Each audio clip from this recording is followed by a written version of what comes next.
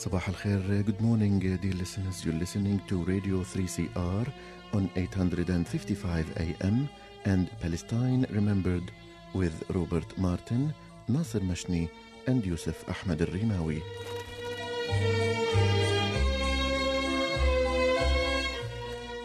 Palestine Remembered is Australia's only English-language radio program that is totally dedicated to Palestine.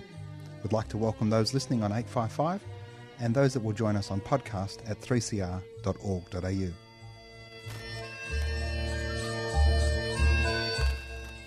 Thanks for joining us. Stay with us and enjoy the episode.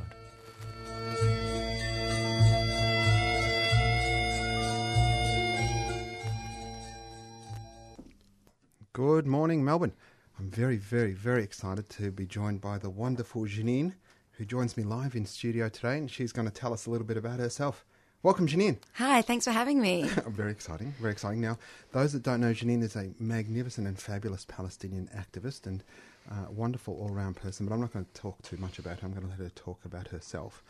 But we're just going to put her on the spot here. Hopefully you'll be able to hear more of her in the future because she'll be joining us more and hopefully lots, but she doesn't know all of that just yet. Welcome, Janine. Thanks. Now, Janine, you're a Palestinian woman, but you've got a very interesting story. I was born in Australia, so I'm an Australian. One of my favourite things, people say, well, they're surprised to meet me if they've heard me on the phone because I sound like us, but I look like them. In the generic. You're my undercover sister. Yeah. Now tell us your journey, because I was born here, but you weren't. Yeah, so my story really begins with my parents. So my mum was raised and grew up during the Lebanese Civil War, and my dad was born and raised in a Palestinian refugee camp in Syria. And so they met in Bahrain, and that's where I was born. And I was born stateless, so I inherited a refugee status from my dad, and there are a lot of things I would have preferred to inherit, but that's what I got. I got refugee status. And we arrived in Australia on the 23rd of February, 1997. And it was quite a long process to get here. So the process to come here really started when my mum was pregnant with me. So that's kind of when my parents, it dawned on them that they were going to be bringing a stateless child into the world, and what that meant in terms of the rights that I would, or in this case, wouldn't have access to. So Dad, as a Palestinian, applied to come to Australia, and he had to do an interview as part of that process. And in Bahrain, where they were living at the time, there wasn't an Australian embassy. So he had two options, either to go to Dubai or to go to Saudi Arabia and to do an interview in either of those countries, neither of which would give him a visa as a Palestinian. And so he had a friend of a friend who knew someone at the Greek embassy in Bahrain who got him a visa to go to Athens. So my dad goes to Athens and does his interview there. And as part of that interview, says that my wife's pregnant, I'm about to have my first child, and this is going to be the third generation of stateless, and I really want to break that cycle. And so, they gave us the visas, and we came to Australia a few years later. And But you were born stateless? Yeah, I was born stateless. So I became an Australian citizen. I was naturalised when I was 6 years old. I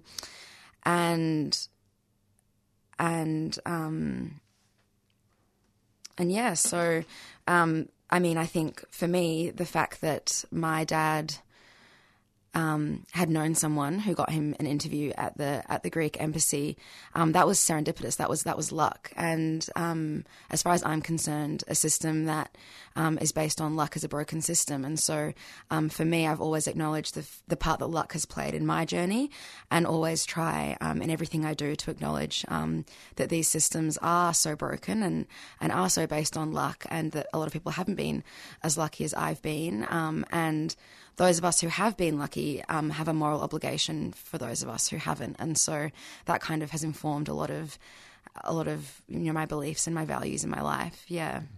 Because, the reality, and if we go to Yarmouk in Syria, but the 6 million Palestinian refugees that have not had the luck your dad, didn't know someone who couldn't get them onto a plane to to Athens to get an interview, and then the wonderful contribution your family has made to Australia.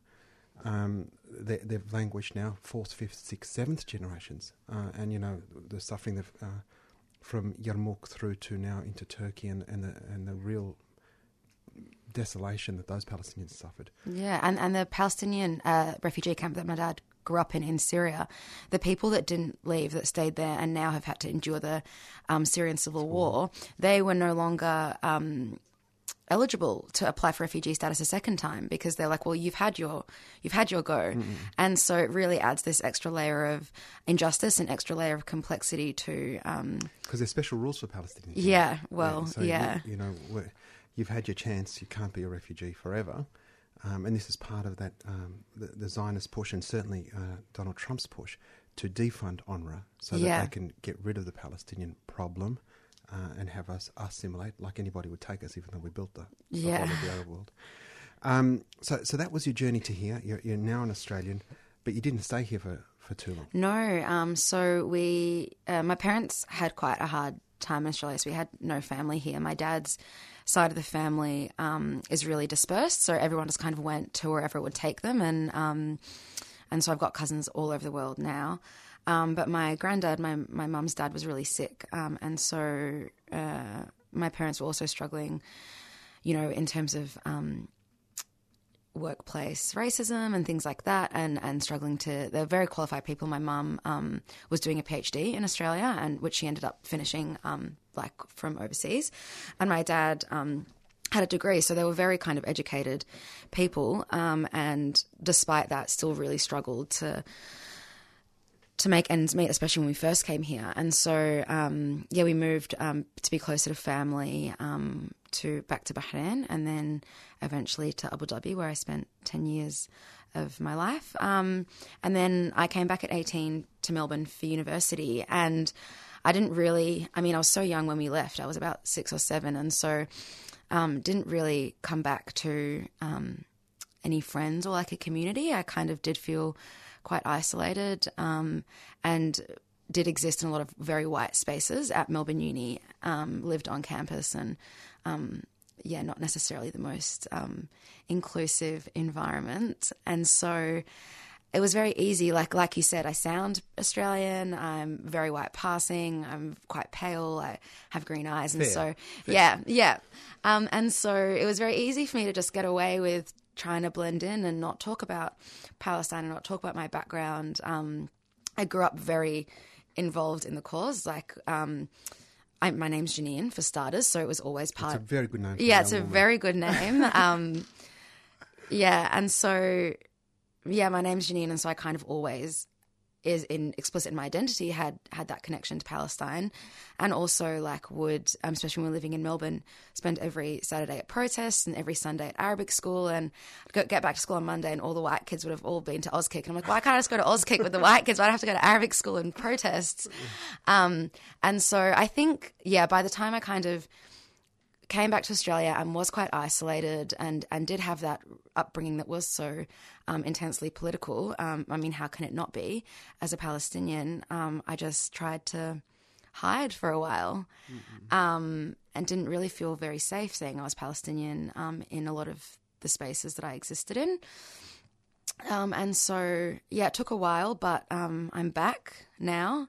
And I'm been very involved now in the cause for a few years. I think a lot of young Palestinians struggle a bit in terms of how to navigate a lot of spaces as a young Palestinian. And I think it's important for myself and other kind of younger Palestinians to really set a good example and pave the way for the next generation of Palestinians, because the struggle isn't going anywhere anytime soon, unfortunately. I wish it was, but it's not. And so we keep doing this because of our grandparents who were outlived by the occupation.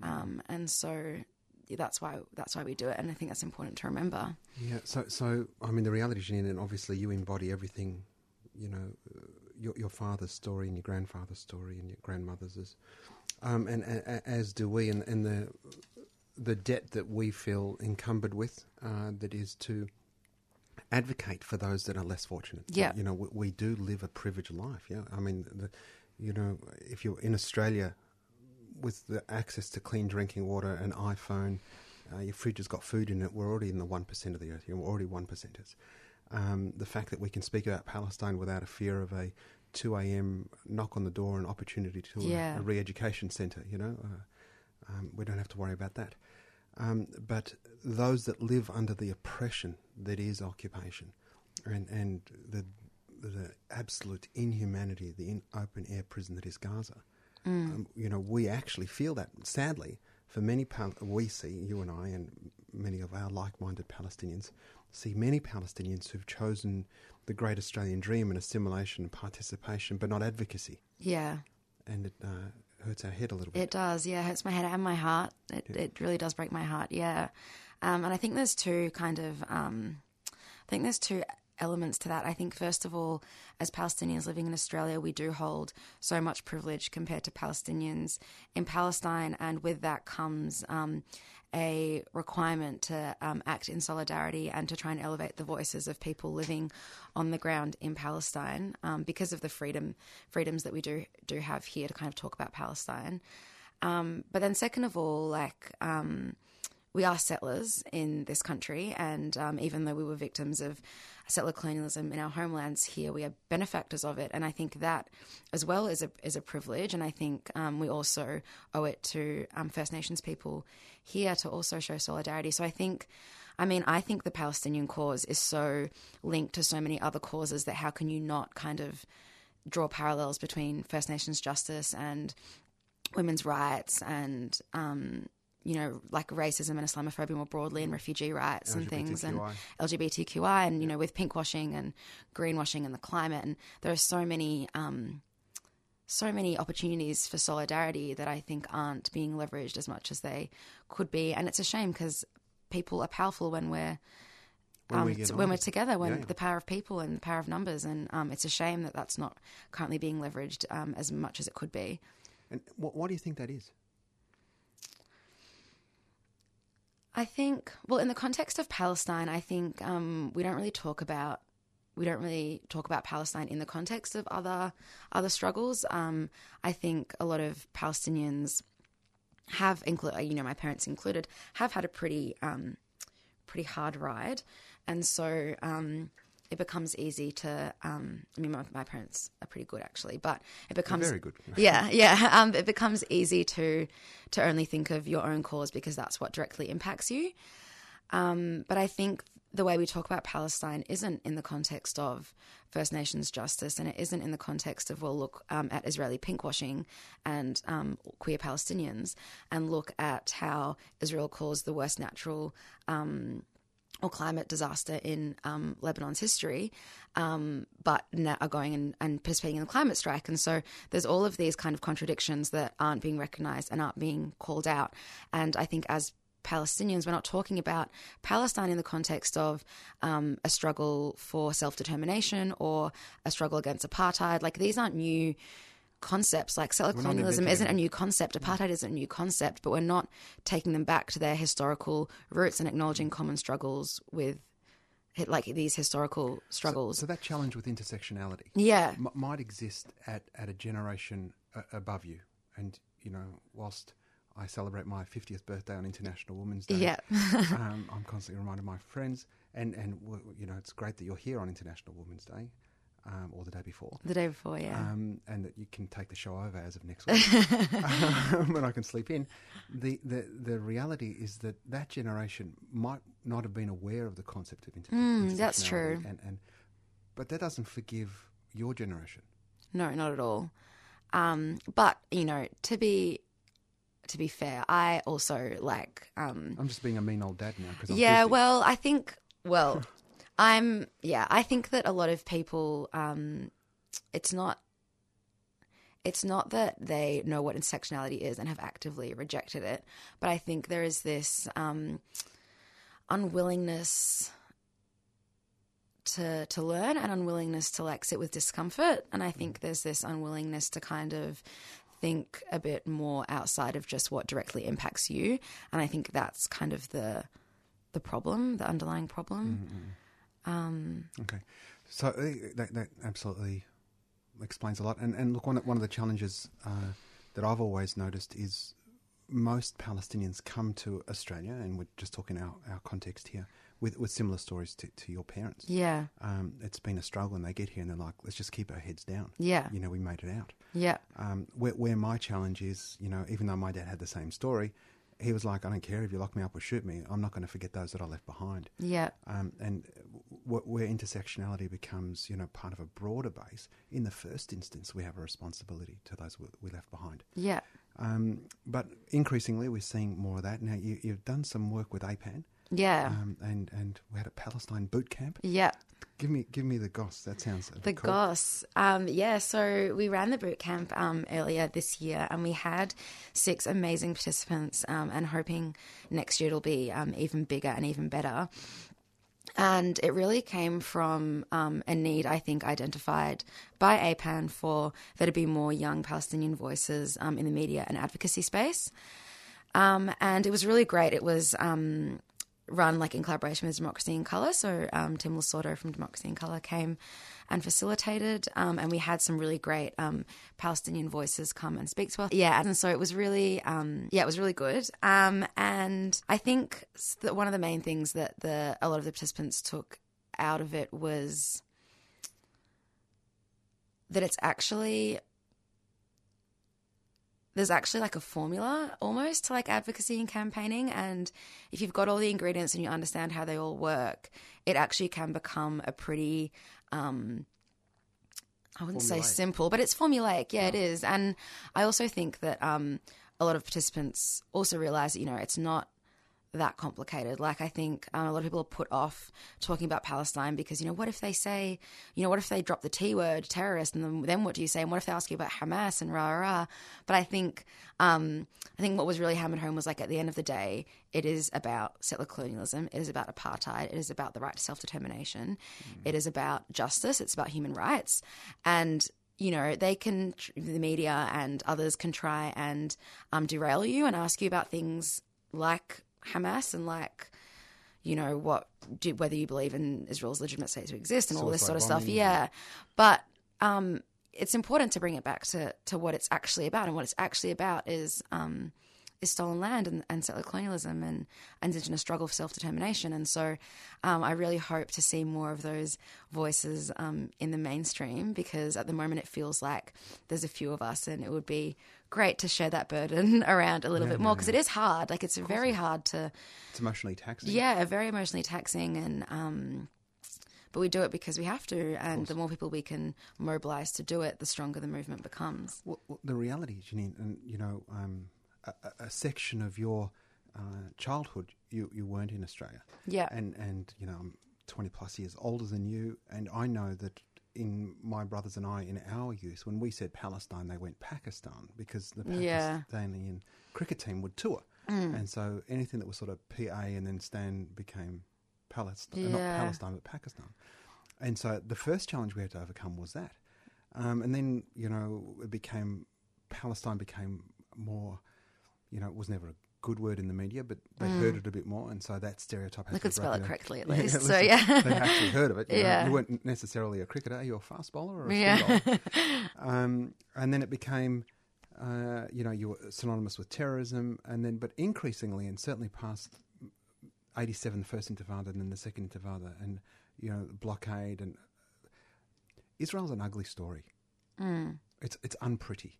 And the thing that they've packaged it in a very, like, sexy way, though. But they've spent, you know, millions and billions of dollars in marketing. Yeah. And I said this to a woman during the week, and we're talking about advocacy and what we need to do. And I said, the thing about Palestine is we just have to show them. Yeah. I mean, it's just walking to the window and saying it's daylight. Yeah. Because Zionism is actually saying it's nighttime. Yeah. Because it's the absolute opposite of what it is. Yeah. We just have to take 2 steps and look out the window. See, it's daytime. The difference between our legitimate right for self-determination and Zionism is night and day. Yeah. And the parallels between the previous struggles and apartheid. Yeah, Margaret Thatcher was shaking F.W. de Klerk's hand while Nelson Mandela was still on Robben Island. Yeah. Ronald Reagan didn't want to end apartheid. It was the human beings. Yeah. And so all power to you and your crew. And I'm sure there's going to be some in our lifetimes, because I plan to live to at least 100. Oh, that's good. So we've got 50 years to go. We're going to do it in under 50 because I want to enjoy it. Yeah. 30, okay? We'll see a free Palestine. Now, give me your favourite Palestine story. You went... Yeah. My favourite story from when I was in Palestine. Or it doesn't have to be when you're in Palestine. It could be a favourite Palestine story. Well, like one that really kind of one that I always often think about is... So I grew up with my granddad telling me stories of... so he left in 1948 and he was 18 at the time. So he'd lived his whole childhood in Palestine. And he tells me these stories about how Jewish Palestinians and Christian Palestinians and Muslim Palestinians are all living side by side in peaceful coexistence. And the Palestine he spoke of and the Palestine that now I dream of is a Palestine where there is peaceful coexistence regardless of whether you are Jewish or whether you are Muslim or whether you are Christian or whether you don't believe at all. And when I was in Palestine about 2 years ago now, almost not the last December but the December before, we went to the Church of Nativity on Christmas Eve, which was really nice. Special. Yeah. It was really special, very, very special. And when we drove in, so we came from Jerusalem, and so we had to cross a checkpoint to get into Bethlehem. And obviously, like the horrors of having to cross a checkpoint, were pertinent. And you did it. And we did it in like a very privileged, right? We had a car, we weren't doing it on foot. So you had the Israeli number plate, so you got to drive on their roads. Yeah, and we have Australian passports, and so they'd come into the car with guns and check our passports, but they're Australian, so we knew that there was some level of protection there.